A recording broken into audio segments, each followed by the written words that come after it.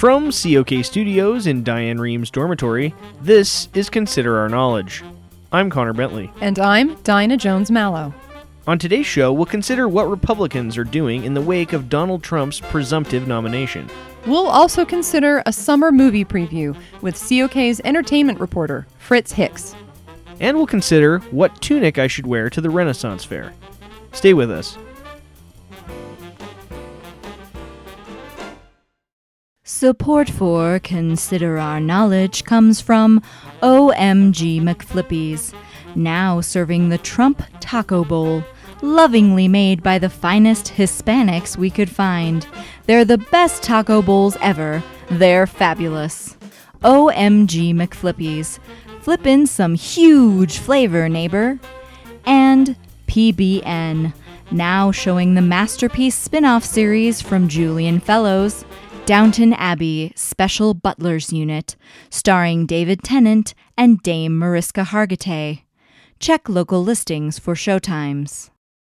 This is Consider Our Knowledge. I'm Connor Bentley. And I'm Dinah Jones-Mallow. The presidential race is now in a new stage. Even though Donald Trump has still got some delegates to win and a convention to get through, he's sure to be the Republican nominee for president.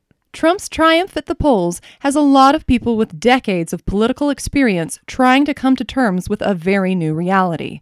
A reality that most are not very happy about. Leaders from within the Republican Party are saying never Trump and will not back him under any circumstances. That list includes Mitt Romney, Lindsey Graham, House Speaker Paul Ryan, and both former presidents George W. and George H.W. Bush. Many are calling this the death of the Republican Party as we know it, especially as more lawmakers are saying they plan to sit out this year's GOP convention because they do not like the new Trump-led version of their party. Here to discuss what is going on with the GOP are senior correspondent Cordell Nutbrock and Jane Potts Hughes, political analyst for The Atlantic. Welcome to you both. Well, greetings, Dinah. Happy to be with you. So, Cordell, last week Trump won in Indiana. Then Ted Cruz quit. John Kasich withdrew the next day. What were your thoughts as the reality of Trump as the nominee hit you? What a completely frightening alternate universe we are currently living in, Dinah. It's like a bad joke or a nightmare that I've been certain I'd wake up from, but alas, the nightmare is now the reality. Perhaps things will end up okay, but we don't know yet. And that's what's making people in both parties scared. They do seem scared, or at least wary. Jane, what can the Republicans do as they deal with Trump as their party's nominee? Start a new party. Seriously. They created the monster that's now devouring their party, and they have nothing to stop it. It feels like watching a Godzilla movie. Mothra attacks the city and completely lays waste to it, so the people send Godzilla out to kill Mothra and save the city. But unfortunately, the Republicans have no Godzilla on their side to take down Trump. Ted Cruz and John Kasich couldn't even beat him when they joined forces. It was pathetic. Trump has destroyed the city in the absence of another monster to fight him. It's best if the GOP just up and moves down the road to a town that hasn't been ripped to shreds by Trump. Can anyone get Trump to move to a more mainstream Republican position? I doubt it. When the establishment favorites in the party oppose him, he just insults them and moves on. He's not even going to try and court the people who aren't in his corner. Jeb Bush said, Donald Trump has not demonstrated strength of character. He has not displayed a respect for the Constitution. Then Trump said, Sure, he spent $150 million and I spent practically nothing. Sure, I'm in first place and he was at the bottom of the heap. Jeb Bush smells like stale farts. Believe me, our podiums were right next to each other at the debates, and he raked. Totally crop-dusted me and Ben Carson. So gross. Isn't this going to spell trouble for Trump as he tries to unite a deeply fractured Republican Party? Quite. The only living Republicans who have been on a presidential ticket who say they will vote for Trump are former Vice President Dick Cheney, Arizona Senator John McCain, and 1996 nominee Bob Dole. Their combined ages is 918, and there's only 7 functional vital organs among them, so it's not as if they'll be rallying too many young Republicans to their cause. In the meantime, there are many more loud voices opposing Trump from inside the GOP. Mitt Romney said he'd rather live without an elevator for his cars or eat his wife's dressage horse than vote for Trump. Former First Lady Laura Bush said she planned to vote for Hillary Clinton instead of Trump, to which Trump replied, I know Laura Bush said she'd vote for Hillary, but whatever. She's a carpenter's dream, flat as a board and easy to nail. No, seriously though, she's terrible. Melania is going to make her look even worse when she becomes First Lady. I'd put Laura Bush #1 in my least hot First Ladies list. Well, he's just not backing off. It doesn't appear that way. Won't this divide affect other races in the fall? Indeed it will. The Republicans are facing a crisis, and this is all they have going for them. Mitt Romney is a lightweight. I have 9 car elevators, and they're all stunning. I'm talking way nicer than Mitt's. Believe me. Also, I put my dog on the roof too, but my dog is in a plush, very classy, very secure hyperbaric capsule. It's amazing. I guess we'll just need to wait and see what the reality of Trump means for the Republicans as the campaign unfolds. But sadly, that's all we can do. And pray for Godzilla. That was senior correspondent Cordell Nutbrock and Jane Potts Hughes from The Atlantic.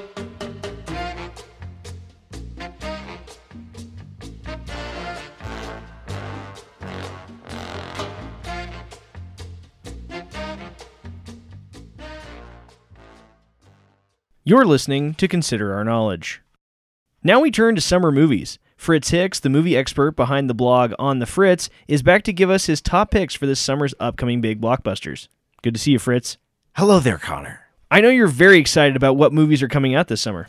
Yes. I'm calling the summer of 2016 the summer of sequels. There's quite a few coming out. Ghostbusters, Star Trek Beyond, Jason Bourne, Finding Dory, Independence Day Resurgence, Teenage Mutant Ninja Turtles Out of the Shadows, X-Men Apocalypse. Well, no, you know this is only a 4-minute segment, Fritz. Hold on, Connor. There's only a few more sequels scheduled for this summer.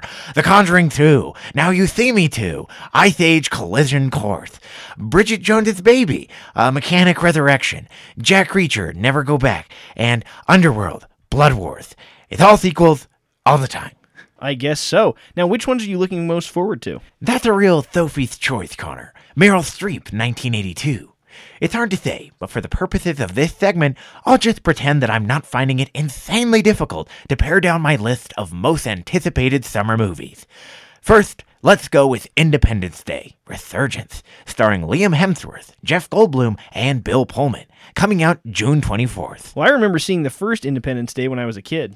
Who doesn't? This sequel picks up 21 years later, as Earth has tried to pick up the pieces following the alien invasion depicted in the first film.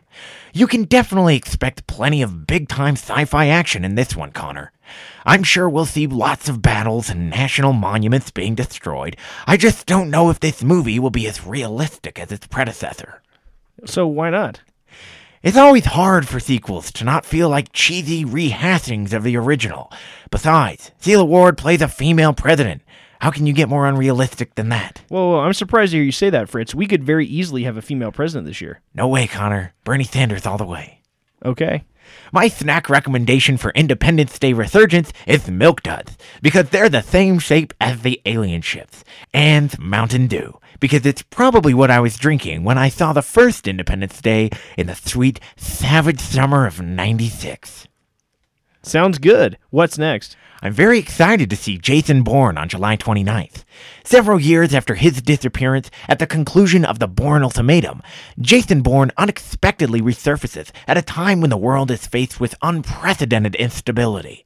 Matt Damon looks every bit the part in the trailer, and I can't wait to see the explosive set pieces that director Paul Greengrass uses to advance the plot. Well, I really enjoyed the other Bourne films. Oh, yes. I think a good snack pairing for this would be popcorn, because I need something to munch on during tense action sequences, and a shot of whiskey. Why a shot of whiskey? It's like a hot, bracing Jason Bourne punch to the face. I can see that. My final top pick for the summer is Ghostbusters, starring Kristen Wiig, Kate McKinnon, and Melissa McCarthy, coming out July 15th. I love these funny ladies and the paranormal, so this should be a win-win for me and for John and Jane Q moviegoer. I think the best snacks to pair with Ghostbusters would be some Hi-C Ecto Cooler and a nice big bag of Twizzlers.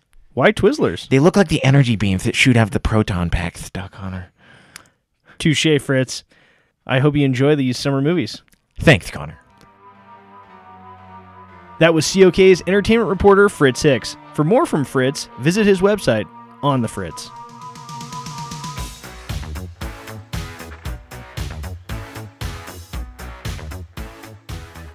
That's all for this week's episode of Consider Our Knowledge. If you'd like more from the best-looking news team in public radio, go to our website, considerourknowledge.com, for more news and stories. You can also follow us on Twitter at ConsiderOurKnow and like us on Facebook. The podcast can be downloaded at Stitcher.com and at iTunes. Thanks so much for listening. I'm Connor Bentley.